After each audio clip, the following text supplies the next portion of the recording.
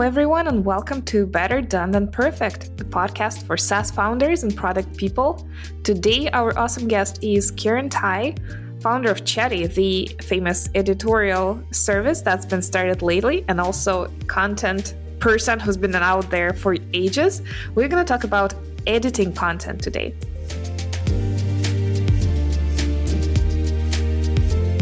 This show is brought to you by Userlist, the best tool for sending onboarding emails and segmenting your SaaS users.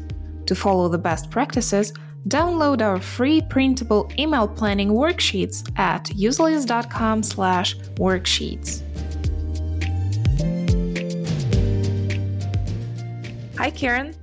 Hi, Jane. We're so excited to have you here and discuss this undervalued and underappreciated angle of work. Absolutely. I'm so excited to be here and kind of share a little bit more about what we do.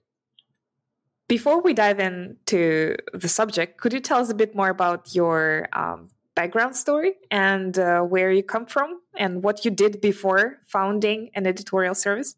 Yeah, absolutely. So I've had quite a varied background. I guess you could say I actually started out as an embedded software developer probably 15 years ago now, working on telematics devices for agricultural and construction equipment. So it's been a bit of a change since then. Yeah. So I started out in software, eventually progressed into software management. I was running a software team for the company that I was working for, and then moved into product management from there for a cloud services company here in Denver, where I'm based.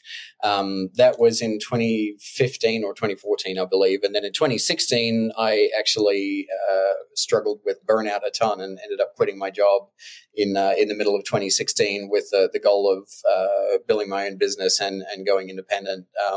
It took me at least kind of 6 months after quitting my job to feel back to normal after that. But during that time, I started writing a newsletter, started kind of sharing more of my journey online, and wrote a post about my story with burnout that really resonated online. It ended up reaching number 2 or number 1 on Hacker News, I think, and got quite a lot of traffic and still ranks quite well for a lot of burnout related topics with that. And that was kind of what accidentally ended up with me in the content marketing space, and realizing that I could make a living and make a business out of writing. And so since then, I've been a freelance writer working with SaaS companies, mostly in the product management space, since that's where my experience was. About 2 years ago, I kind of fell into editing as well, working with writers for some of the clients that I was writing for, and realizing that I really enjoyed editing and helping writers kind of craft their stories even more than I loved doing the writing myself. And started working with more and more clients that were struggling to dedicate enough time to managing quality, to really putting the time into the quality of the content and the editorial that they were producing. And so kind of from there, an opportunity to launch an editorial service that took a lot of that work off their plate and really helped them kind of produce their best stories and their best work with the team of writers and the processes that they already had in place. And so Chatty, we launched about 3 months ago, and everything's just kind of taken off from there. It's been a long and winding journey, but I'm really excited to see where things end up in the next 5 years. I'm curious how your background as a writer has influenced your positioning and your approach to editing and providing the service. Yeah, absolutely. It's kind of interesting, actually. Growing up, I never saw myself as a writer. I was much more on the engineering, mathematics, science side. And I think when I went through burnout in 2016, one of the things that I struggled a lot with was kind of that self-image of what am I good at? What do I want to be building a business around? And I would never have expected writing and editing to be something that would end up being what I would enjoy. And so my approach to writing has really been guided by my background in the topics that I'm writing for, my background in the different types of businesses that I've worked with, and the different groups of people that I've worked with. It's very much been kind of trial and error working out what good writing looks like. And I've been really lucky that I've been able to end up in the position that I'm in without any kind of formal journalism experience or formal editing training or anything like that. Could you walk us through? Let's start diving into actual editing. Yeah. What different types of editing exist? And let's start from the basic proofreading and up towards the most, substantial. I'm struggling to find the words, but now you're going to help me. Sure, yeah. Different levels of editing there can be. Yeah, absolutely. So I'm actually going to take the opposite direction and start from the top down. And I think a lot of people don't realize that great editing really begins before the piece is even written, with coming up with ideas, kind of clarifying your ideas, clarifying the arguments that you want to make. A lot of advice that you'll see out there for editing is about writing outlines or writing messy first drafts, or getting your ideas in order before you even start. And one thing I've found with the writers that I've worked with is the more time that they put into understanding what they're trying to communicate and why that matters to the reader and why the reader should care about that before they even begin the writing process, the easier the writing process becomes. And the number one piece of advice I give to writers is start with just a single sentence, like a single thesis statement or argument that centers the entire story. And then from there, you can work to create your outline and start building the structure, editing the structure to make sure that the arguments make sense. A lot of people call that developmental or I think it's developmental editing, to ensure that the structure makes sense, that the arguments that you're making are in the correct order, that they all support the core thesis statement. And then you can begin editing for kind of style and substance.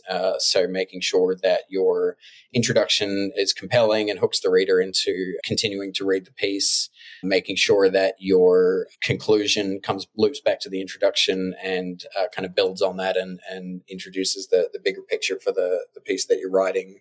And then once that's all sorted, you can finally get into the actual nitty-gritty of the editing, which a lot of people consider to be what editing is, which is line editing, copy editing, and proofreading. So making sure that you're choosing the most appropriate words for the reader, making sure that the sentences are structured correctly, making sure that there's no spelling mistakes, anything like that. And honestly, that to me is the smallest part of editing, is really putting the polishing on the piece at the very end. So yeah, there's kind of those three different tiers of editing, which are the story level or the developmental level, making sure that the guts of the piece are in order, I guess, and then line editing and structural editing, making sure that the piece makes sense on a logical level and supports the argument, and then at the very bottom level, you've got line and copy editing and proofreading. How many people do these need to be? How many people in terms of how many different editors? Yeah, do you think this can all be done by one person, or is it typically somebody working with the author on the developmental level, and then, another type of person with a different attention to detail would be the proofreader, for example? Yeah, that's usually best. Oftentimes, the skills to edit kind of the structure or the story behind a piece are very different to the skills needed to copy edit or proofread a piece. So most commonly, you'll see a dedicated content editor or developmental editor for a book. For example, they'll have a separate developmental editor, and then also a separate copy editor that goes through and kind of dots all the I's and crosses all the T's at the end to make sure that the piece is kind of as polished as it can be. That said, there are opportunities to have one person cover all of those different tasks. I've seen a lot of tools actually being launched, software tools being launched in the copy editing and proofreading space around kind of improving the process of copy editing and proofreading without needing a writer. Grammarly is one of the big ones. There's another one called writer.com that we use at Chatty that's been really fantastic. So it is possible to do it with one person. It's just very difficult to find an editor that has the skills and expertise to be able to handle all of that in one go. You are building, or you have built, you're in the process of building a copy editing service. How do you approach to that? How do you look for people who make the best editors, and how you organize working with them? Yeah, so at the moment, we're to give you kind of a bit of background on how we work with editors at Chatty. We've been working with freelance editors. We've had a few different places that we've been sourcing those editors from, be it job ads with content marketing communities or job ads with journalism communities, and we've had about an even mix of editors that have come to us either from the marketing space or from the journalism space. Once somebody applies, we usually ask them a bunch of questions around the types of publications that they've worked with, the types of projects that they've worked on, their skills, their kind of self-assessed strengths and weaknesses in editing, so that we can understand whether they're better at kind of structural editing versus proofreading, for example, and the types of clients that they've worked with in the past and they would like to work with in the future. And from there, we're working on rolling out a standardized kind of editing test where we have an article that we give the same article to each editor that we work with and ask them to leave feedback on that document through kind of track changes in Google Docs. And from there, we can assess kind of how strong are they in the different areas of editing, so structural versus developmental versus proofreading and copy editing, for example, and where their skills kind of lie best with that. And because we're working with a team of freelancers, we can then kind of make sure that our team covers all of our bases in terms of the different types of editing. So if we have a client that applies that is struggling a bit more with the structure of a piece, or struggling a bit more to narrow down their ideas and really communicate what they're wanting to share with their readers, we can pair them up with an editor that has strengths in that particular area and can really help them produce the kind of content that they need to. How does an external editor typically bill? Per hour, for 1,000 words, or do you use any other method? I've talked to a lot of editors, and all of them seem to bill in a slightly different way. I've seen a fairly even mix of per hour, a flat rate per piece, or a rate per word. And there's advantages and disadvantages both ways. A lot of the editors that I've spoken to tend not to prefer billing per hour, just because that penalizes them for working faster or editing faster. A lot of them tend to prefer kind of a flat per project rate, so like a fixed price per article or per email, whatever the type of content is that they're editing. That's also the preferred method in the book editing space as well, since books tend to be a lot longer. It's easier to quote a flat rate for editing a book up front. And a lot of them also quote per word rate, or what we've been doing with Chatty recently is quoting a per 100 word block rate, just to make the math a little bit easier for editors on the back end. That gives us flexibility to account for different rates on different types of content, whether like a 500 word newsletter is going to be a lot easier to edit than a 5,000 word ebook, for example, and also gives us the flexibility to work with editors based on their experience level and make sure that we're paying them a fair rate for the level of experience that they're bringing to the table as well. So the listener of our show is a SaaS company, SaaS founder, product manager, and we do work with a lot of content these days. It's not necessarily a book or anything state of the art. However, we all do have our own little publishing processes in place. And what are the options for a mere mortal to get editing? So, of course, one of them is to hire a professional editor or work with your service, but it's not always possible. I'm glad that you touched upon automated options such as Grammarly or Writer.com. One other option we're using is peer review. So you can give it to your team members. You can have a dedicated team member who's not an editor per se, but who is doing the editing. For example, at Userlist, we have Krista, and they're a content manager, but they also do the editing part. What are other options and shortcuts you can do to save time or money or anything that will give you better editing than you would do yourself?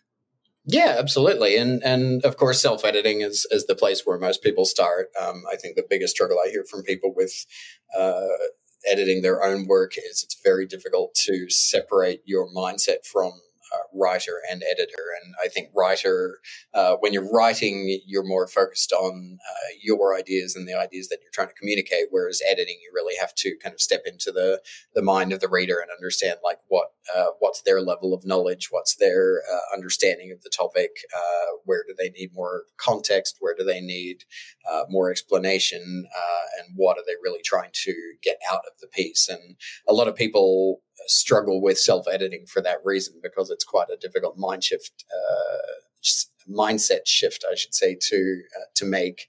And the biggest way to fix that for a lot of people is to kind of separate the writing and editing process, so that you write your first draft of the piece without trying to spend a bunch of time on improving it or improving sentence structure and everything like that, and then sit on it for a day, put it in a drawer, save it on your computer, close the tab, come back to it a day or two later and reread through it from an editorial eye, and that makes it a lot easier to spot the opportunities for improvement with that.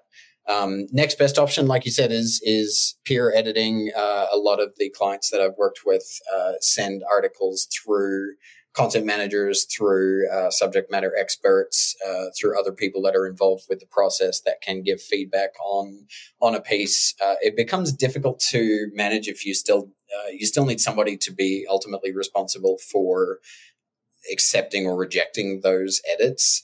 It becomes a lot more difficult when you have a lot of people giving feedback on a piece to understand kind of which feedback is relevant. And again, those people also need to put themselves in the mindset of the reader and understand how they can improve a particular piece based on what the reader is understanding and what their goals are to get out of the piece. In terms of lower level edits like copy editing or proofreading, like I mentioned before, Grammarly is a great option for that. We prefer writer.com. It gives just a bunch more options in terms of improving the word choice and the structure of your sentences. It also gets rid of a lot of the security concerns that Grammarly has, that when you have the Grammarly plugin installed, it sends a lot of your content to their servers for processing, whereas with Writer, it processes it all on your computer so that it doesn't have those potential security concerns that Grammarly does. I think overall, my advice would be you definitely should consider hiring an editor once you're monetizing your content or once you're using your content to drive leads. I think having a professional set of eyes on any piece of content that you're publishing with a business goal, whether it's to bring in leads, whether it's to make sales, anything like that is really valuable. And the investment in working with a professional editor, even at a fairly basic level, even if you're just having them kind of look over each piece and provide some high-level suggestions is really valuable to companies that are driving value from their content. I can share an approach that I used a couple times when I was just starting out with my first book and the first articles. I'm not a native speaker, so I was just basically afraid that I'm committing a crime there with my writing. So I did have, I did have an editor for my first book, and I did have them for my first couple articles. And then I saw that I'm not really committing a crime there. And then the rest of the articles, I could just put out myself, more or less they were edible, I guess. And did the same with the first couple episodes of UI Breakfast podcast. I also had a more expensive, production editor do the first couple episodes, make sure that it's okay. And then I would use somebody more affordable for the rest of them. So you can, vary levels of pay or proficiency based on what you need and when. Yeah, and that's something that we're trying to meet with Chatty as well. So we have subscriptions that we offer to clients that want to submit as many pieces as they like for editing each month. But we also have on-demand edits where if you have just one blog post or one ebook, for example, that you would like to send through and get edited, you can work with a professional editor to get that done. But we take away the painful parts of finding an editor in the first place and vetting them and everything that often people avoid working with editors for one-off pieces for that reason. But yeah, it certainly doesn't have to be an all or nothing proposition with editing. If you have particular pieces that you're depending a lot more on leads, for example, like an ebook or a book that you wrote, for example, sending those through an editor to get feedback on those can bring a really strong return and still free you up to publish your more regular content, like a newsletter, for example, without needing to work with an editor for every single piece. What is a good tool stack for editing, the actual word processing? And unfortunately, I have not been able to come up with a better alternative to Google Docs for suggested edits. Maybe you do have a secret, answer to this problem. Everyone seems to use something different. I think, like you say, probably 90% of our clients use Google Docs. It's just the simple and ubiquitous alternative. The track changes functionality is really good. The multiplayer functionality is really good. If you have a couple of different editors or subject matter experts all giving feedback on the piece, it's easy to keep track of who's commenting on what, and it's easy to share as well. All you need to do is share send a share link to the document, and anybody can access that. We do have some clients still using other tools. Some clients are using dedicated kind of content management tools.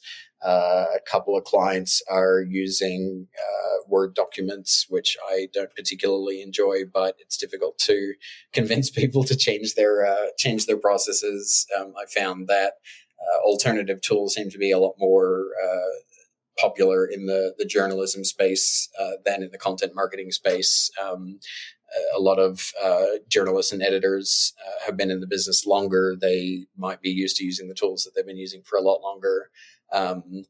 And it's difficult to convince them to change their processes with that. But yeah, there really isn't a secret tool or anything that we use. We try to build our process around fitting into the client's process, so we have flexibility to work with pretty much any different tool that clients are already working in. So is there another tool that can do suggested edits except for Google Docs? Yeah, most tools can do it these days. One tool I've used in the past is called Quip, which is a similar document writing tool to Google Documents. It doesn't have as many features around kind of storing suggested changes, like if you add a sentence, it can't kind of flag that as a new sentence, but it does give you the ability to leave comments on there. I know a lot of people use Notion. They added commenting functionality a long time ago that was fairly basic, but they've been tweaking it over time to allow you to comment on particular sentences or particular paragraphs. Commenting is not suggested edits, though. It's dramatically different. It's not a replacement for it.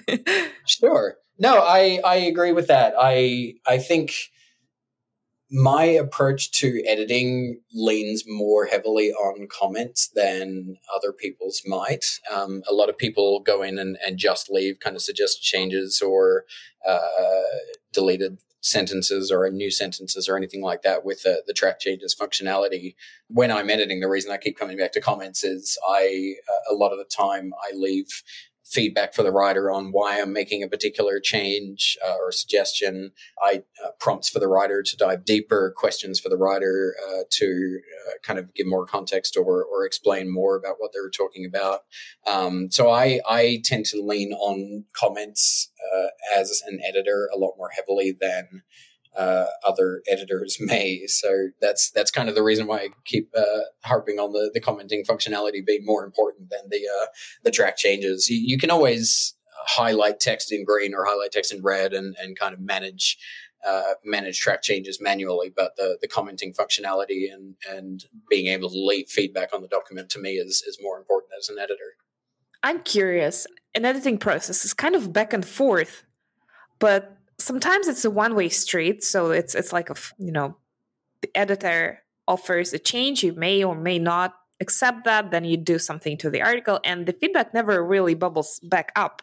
But the editor could be learning about this with your editors, and just overall, do you recommend this back and forth more than just a waterfall approach? Yeah, absolutely. I think the best editors act as more kind of coaches or guides to their writers, and the best editors tend to edit the writer more so than the writing, from what I found. And what I mean by that is they're not just looking out for ways to improve this particular piece, but they're also looking out for kind of common habits, negative writing habits that the writer has, ideas that they could roll into a future piece, or suggestions for things to watch out for with future pieces. And a lot of times when I speak to writers about edits, they get fairly intimidated seeing just a ton of comments or a ton of suggested changes on a Google Doc, and thinking they need to just go in and click accept on all of them. But my benchmark as an editor is, if you're not rejecting kind of maybe 10 to 20% of the suggestions that I'm making, then I'm not doing my job properly. Editors are human too. We do our best, but occasionally we still make bad calls, and our job is to help the writer communicate their story as best we can, but at the same time, we're not the writer, so we can't understand kind of everything that's going on in their head, and we're also not the reader. We also don't have a perfect understanding of where they're coming from, or what they need to get out of a piece. So yeah, I definitely encourage writers to push back on changes and suggestions that we're making in the document, to respond with questions if they have questions about a particular edit, or if they disagree with a particular edit, and really make it more of a back and forth process, like you say, rather than just a one-way street. You mentioned negative writing habits. What is your personal top 5 list of negative writing habits that you see in other writers? top 5 list. I would have to think of this off the top of my head, but a lot of the time I see repeated words or repeated phrases in the same paragraph or the same section in the document. It's called SEO, No, just kidding. Keywords. Yeah. But yeah, repeated phrases, like if a writer has a habit of using phrases, I think a lot of people call them weasel words, where they use jargon or language that there's a simpler way to say something, or if they just don't even spot that they use the same word 3 times in a paragraph, and it's a lot easier for an editor with a fresh set of eyes to spot those kinds of things. I see a lot of writers assume that the reader has knowledge that they have, but the reader may not necessarily have. So if they're defining a term, for example, in SaaS, like if they're defining lifetime value, for example, they may just talk about lifetime value as if the reader already knows what it is, but they wouldn't take the time to kind of explain the definition, but also more importantly, why it matters in the context of the piece. So if you're talking about how lifetime value relates to marketing spend or something, for example, you can really make that connection between those ideas clear. And a lot of writers, I find, tend to assume that the reader has an understanding of the topic because they have an understanding of the topic, and not realizing that they may need to explain some of those topics to the readers. A lot of writers that I see struggle to bring a piece back to the core argument as well. That's part of why I was harping on spending so much time upfront, making sure that your idea for the piece is clear before you start. If with every paragraph, every subsection, every argument that you're making, you really need to make sure that it's coming back to the core idea or core thesis behind a piece, and building towards that central argument. And that's really what makes a piece feel cohesive. But when you're in the weeds with writing, it's very easy to forget that, and it makes a piece kind of end up feeling disjointed and difficult to follow. So those are some of the habits that I see with writers fairly frequently. Obviously, it depends a lot on the writer. That's one of the benefits of building a long-term relationship with an editor is they can really get to know your writing style. They can really get to know kind of your foibles with writing and really help kind of coach you and guide you towards improving not just the piece in question, but improving your skills as a writer as well. I love this idea of writing like a promo paragraph, like a single sentence gist like of the story. The thesis. Yeah. There are some similar methods for product development when you decide to build a feature and you write a press release for that feature or the sales page for this feature first before building the feature itself, and then you build it so that you don't drift away from the core benefits and the value it brings and stuff. And this sounds kind of similar. You make it interesting and attractive first, like a little bit like a hook. Not a hook, maybe. But yeah, this is great. Yeah, exactly. I think, thinking back to my product management days as well, like that would be more of an epic where you're writing a high level requirement or a high level goal for a feature or a product or whatever it is that you're building. And then you break that down into user stories to reach the user's end goal. And I see that more as kind of the subsections in an article or the individual paragraphs in an article in some cases that are kind of miniature arguments or miniature features in and of themselves that all build towards the whole. And when you're designing a product or building out the specs for a product, you always want to make sure that all of those user stories are building towards that core functionality or that core feature. Whereas with writing, you want to make sure all of the sections and arguments that you're making are all building towards that kind of core thesis statement.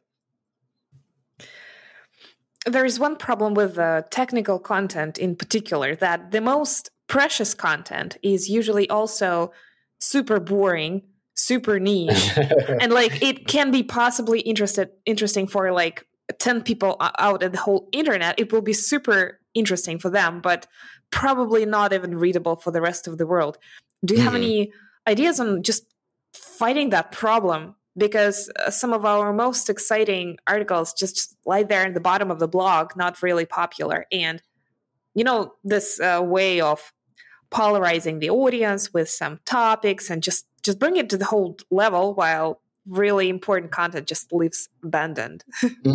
Yeah. And technical content, like you say, is difficult because the reader or the editor may not have the same understanding that you have of the topic. If you're creating a product, for example, you're knee deep in that product every day. You understand all of the difficulties and the pain points that customers have, but customers only have their perspective on a particular topic, and so they may not have that same level of understanding.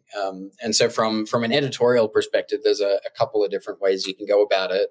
The best way that I've found is to supplement the editing process with a subject matter expert, to have somebody that really understands the topic, can go through and make sure that all of your suggestions are in order, all of your kind of steps in how you're recommending readers solve a problem are correct. If they have knowledge of the product and how it works, they can make sure that the recommended steps actually work with the product that you're recommending, and treat that as a separate part of the editing process to editing the actual content and the story itself. And it's something that in the journalism world, they take a similar approach with fact checking. They have a second set of eyes go through and make sure that all the details in a piece are correct. It does take a little bit more time, and it does mean that you have to have a subject matter expert on board that is willing to do that. A lot of the time they're very busy and not willing to go through and read your piece. But that's the best method I've found for finding kind of technical issues within a piece. The other way to make your technical pieces a little bit more interesting is to take a stance or share an opinion about the topic that you're writing about. So a lot of the time, if you're writing a how-to piece, for example, you might explain kind of how to achieve a certain goal with your product, or how to solve a particular problem. But if you can supplement that with an opinion or an argument, maybe something that goes a little bit against the grain in your kind of introduction, and say, this is a problem, but it doesn't have to be a problem, and this is how you can solve it, rather than just saying, this is how you can do this, that can make a piece much more engaging for readers, while still getting the same kind of value out of it. You can also supplement pieces with opinions and quotes from those same subject matter experts that are editing it. A lot of the time with writers that I've worked with that are writing about technical topics, we recommend that they interview a subject matter expert at least to improve their understanding of the topic. But if you can include quotes in there from that expert, that helps with social proof, and it also helps to make the piece a little bit more engaging to readers as well. This is great advice. I particularly love the idea of adding an opinion to something that's more flat, Yeah, and it's a difficult mindset shift to make for technical writers, especially because they're coming from an engineering background myself. It's easy to get stuck in that mindset of let's just solve this problem in the most efficient way possible, which is literally just to write a KB article and share the steps on something. But one approach that you can take with that is to write a KB article with the actual steps, and then write an article, a blog post, for example, separately, that shares an opinion, or shares the bigger picture, or includes some quotes from experts, or case studies from customers on the same topic, and then either link to the KB article for the actual process steps, or copy a summary of those steps into the actual article. That way you kind of get a 2-for-1 extra bang for your buck with the piece, that you can rank for both those keywords, and you can also share a really specific set of instructions for people that just want to dive straight into that. It's always a challenge to figure out what should live where, because for each new thing, for each informational event, you have a sales page for the feature, you have a KB article or a whole section of your KB if it's a big feature set, and you also would not want to write a special editorial piece on this. And what do you even share on your launch? It's always a challenge for SaaS people, because there are multiple pages related to the same thing. Yep. And that's where the value of having an editor or like a managing editor type role, or a content manager be associated with a project fairly early on can be really beneficial, because they can see those paths and come at the same problem from an audience's perspective, and understand what are they going to want to know about a particular topic, and that can help guide your strategy around what kinds of content you create for a particular feature, whether it's just a KB article, or a KB article and a blog post, or a landing page, or a newsletter, or whatever it ends up being. I love your advice today, but we need to wrap up today's episode. Could you give us the last one do and one don't for our listeners who want to be better at editing? Yeah, absolutely. I think my do and don't probably come under the same umbrella in a lot of different ways. But my biggest advice for editors looking to improve, if they're editing somebody else's work or editing their own, is to really take your time to kind of understand the writer's perspective on the piece that you're writing.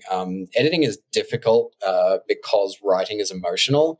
A lot of writers get very attached to their work, and when you leave a comment or a suggestion or an idea on that work, there's no guarantee that they receive that advice in the same spirit that it was given. A lot of it is situational as well, where the context surrounding the piece can mean the difference between writers taking criticism in a non-personal way and writers feeling attacked, for example. Lesson learned, I guess, great editing isn't always just about giving more feedback. It's about giving feedback in the right way. And my biggest do for that would be always keep in mind the mindset and the situation surrounding the feedback that you're giving. And my biggest don't would be don't attack the writer. Don't give feedback that is criticism of their own writing skills or anything like that. Always try to keep the any feedback that you're giving centered around the piece itself and the writing itself, and don't just say like this is a bad idea or anything like that.